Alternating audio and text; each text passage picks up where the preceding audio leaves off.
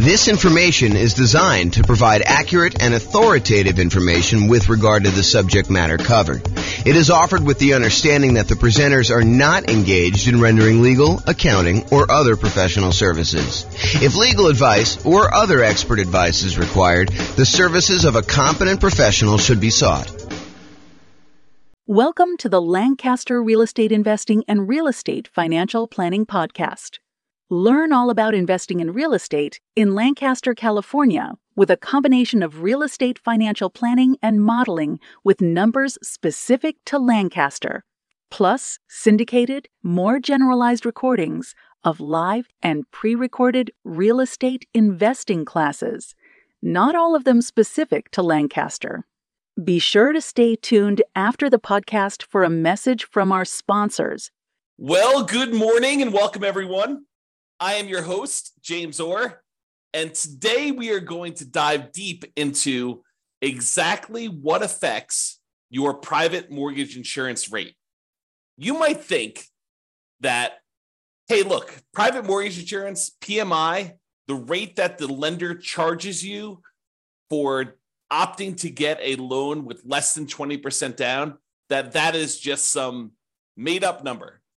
Turns out it is not a made-up number. Turns out there are some very significant primary factors that go into what your private mortgage insurance rate will be, and also some kind of secondary adjustment sort of things that they have in there as well to determine what your PMI rate is.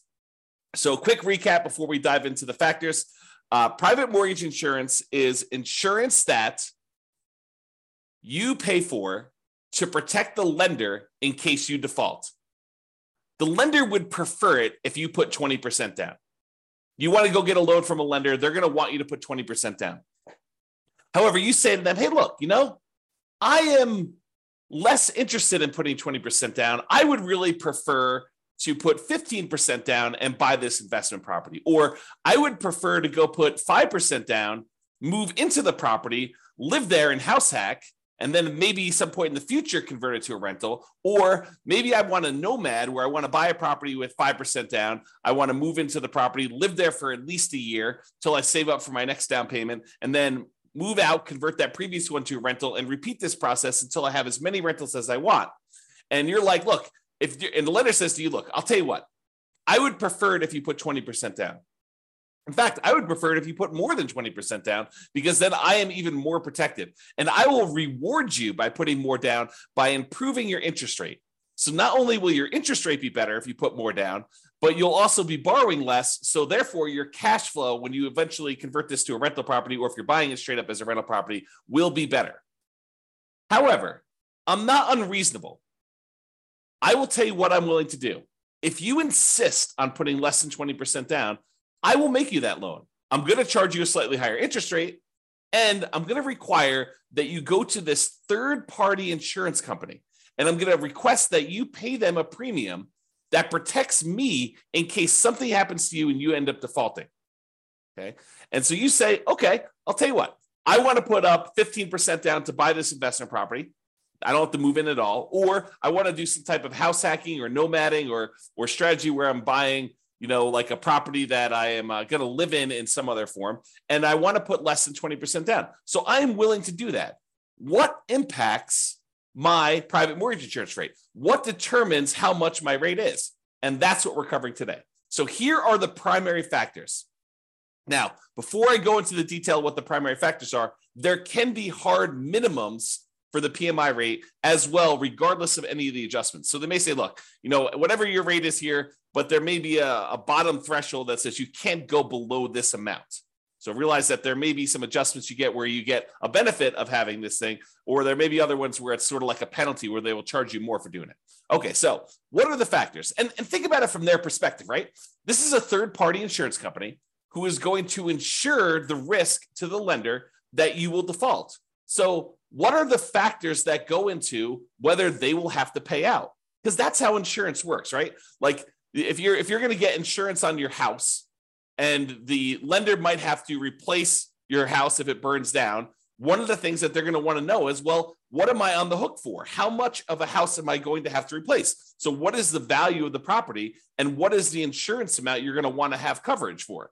And they may also say, look, if you're going to come in here and you want to get fire policy on your property, if you're going to be willing to pay the first $10,000 or $20,000 as a deductible against the claim that you're going to make, well, your insurance can be a little bit lower because we're likely to have smaller fires that get caught and they're not going to have as much that we're going to pay out. Whereas if you say, look, I only want to have a $500 deductible, then your premium, how much you have to pay for that insurance, is going to be higher. Similar things are happening with this private mortgage insurance, where they're looking at the factors and how much they might need to pay out. So for example, what is your loan to value of the property? If you're at 19% down payments, you're very close to that 20% down, and they may have to pay out only 1% if you default, because the lender only has coverage for 20% of the property value. Like if they are looking at that and they only have a small amount that they might pay out, the private mortgage insurance premium is going to be lower. If your loan to value is higher, if you have only put 5% down and they might have to pay out 15 or 20% in order to protect the lender, your premium, your private mortgage insurance premium, is going to be higher. So the higher the loan to value, the higher the PMI is going to be. Okay. The coverage amount for the lender. So the lender can choose or insist on certain coverage amounts. And when we go over the actual calculation, we're going to go over another class where we talk about how to calculate PMI. I will show you the rate sheet for calculating private mortgage insurance. And I'll point out to you that the lender can choose to have certain amounts of coverage. It could be, I don't remember, making up numbers here, but 15 or 12% or 6% or 22% or 35%. So the lender can choose what level of coverage they are insisting on for you to get. So if the lender requires more coverage, they want to be protected down to 65% loan to value, that could be a higher PMI rate for you than a lender that only requires to be protected down to 80% loan to value. Okay, so that's going to be another primary factor as to what is on there. Now, another factor is your credit score.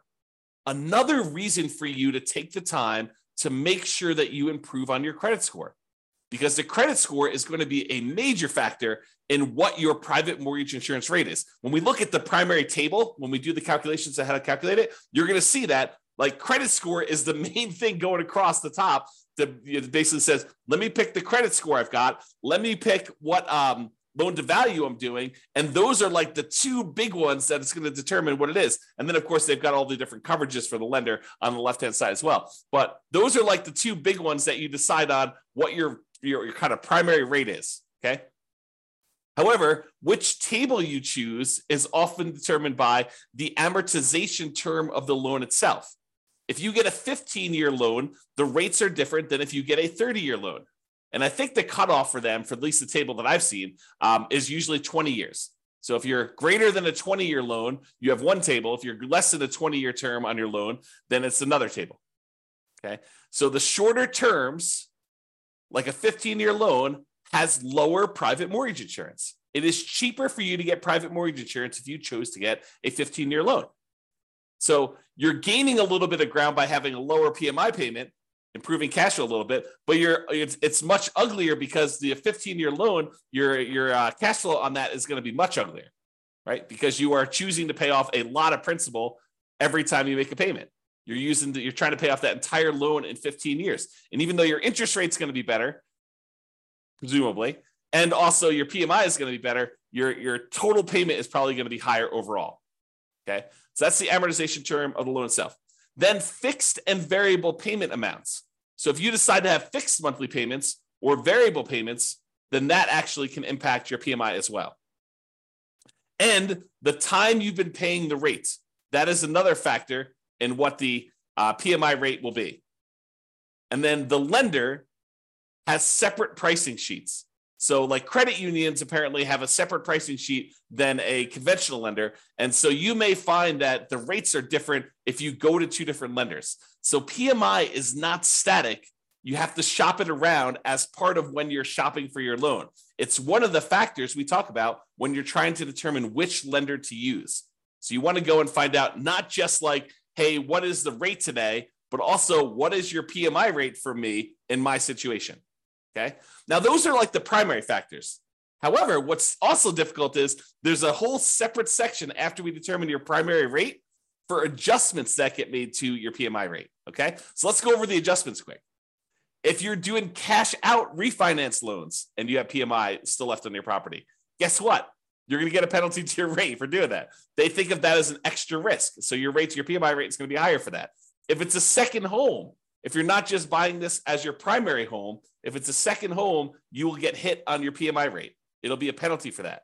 In addition to that, if it's an investment property, you will get hit. Your PMI for doing an investment property, if you're doing a 15% down, non-owner occupant investment property loan, that PMI is going to be different than if you bought a 15% down owner occupant house hack / nomad property.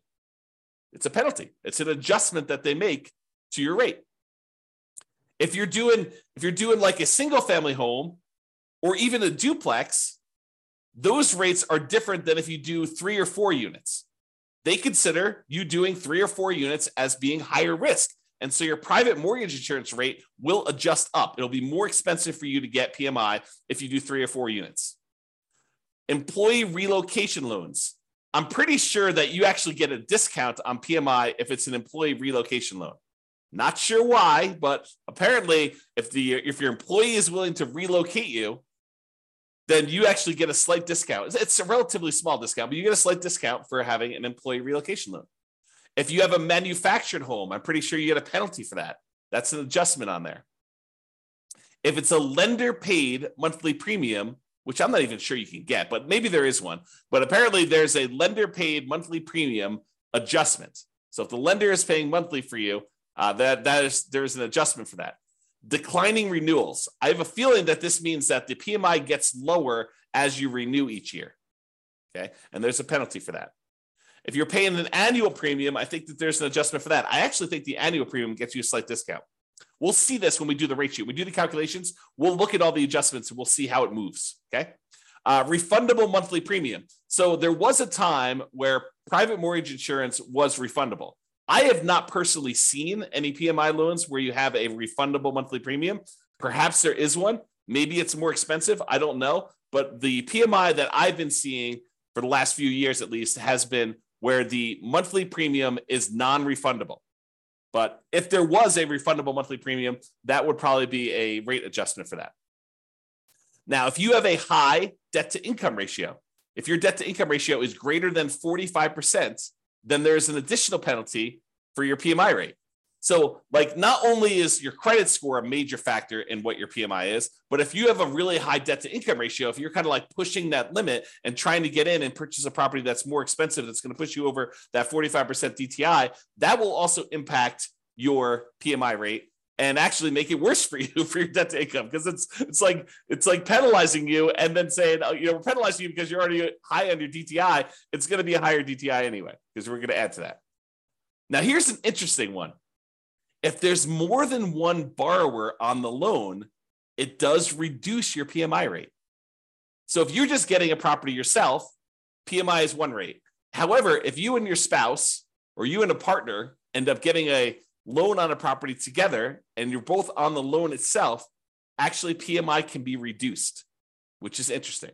And we'll see the order of magnitude of these adjustments. We'll show them to you when we do the calculation. I think I'm going to do the calculation in the next class. It's either the next one or the one after that. So next week or the week after that. For those that are listening on a podcast, it'll probably be a couple months. But for the guys that are doing the daily classes, it'll be like next week or the week after that. So we'll actually go over what the exact adjustments are. All right. So in conclusion, lenders prefer you to put 20% down. However, if you insist on putting less than 20% down, they may opt to make you the loan, but they might require you to purchase third-party insurance to protect them in case you default. That is private mortgage insurance. That's basically what is happening, okay? Now, how much your private mortgage insurance is has many factors. There are some primary factors that matter more, and then there's some additional adjustments that have a smaller impact, okay? So when we go and we show you how to actually calculate it, we'll walk you through that whole process. Now, I'm going to like steal my own thunder and ruin my class where I tell you how to calculate it and tell you the best, the easiest, the most straightforward way for you to determine what PMI is to call up your lender and say, here's my situation. Let me get qualified with you. What is PMI for me? and they will be able to tell you exactly what your PMI is going to be. Okay. Or you can do this the hard way. You could decide, I'm going to try to calculate this on my own using the rate sheet that you get from the lender or from the PMI company themselves, and try to manually calculate this and make all the adjustments and hope that you are doing it correctly. Why go through all the extra effort? I think the interesting thing you'll find out when we walk through how to do the calculation is like what the differences are and which ones are the major levers and how much they can change, like what the range you'll see in a lot of these things. So we'll cover that in a future class. This has been James Orr. Hope you enjoyed this very short class on what affects your private mortgage insurance rate. We'll cover like how to calculate it in another class. Have a great day, everybody. Bye-bye for now. With home prices up, mortgage interest rates up, and rents up, but not quite enough to counteract the higher prices and interest rates, cash flow on rental properties in Lancaster is harder than ever. Book a call with the Real Estate Financial Planner to apply our proprietary 88 strategies to improve cash flow on your rentals. See the show notes for a link to schedule your call and improve your cash flow today. If you're a real estate agent, lender, or professional in Lancaster that wants to help our real estate investor listeners, consider reaching out to learn about collaboration opportunities with this podcast. We'd love to add more value to our listeners by having you assist our investors buy, sell, and finance their real estate investments. See the show notes to schedule a call to discuss collaboration opportunities.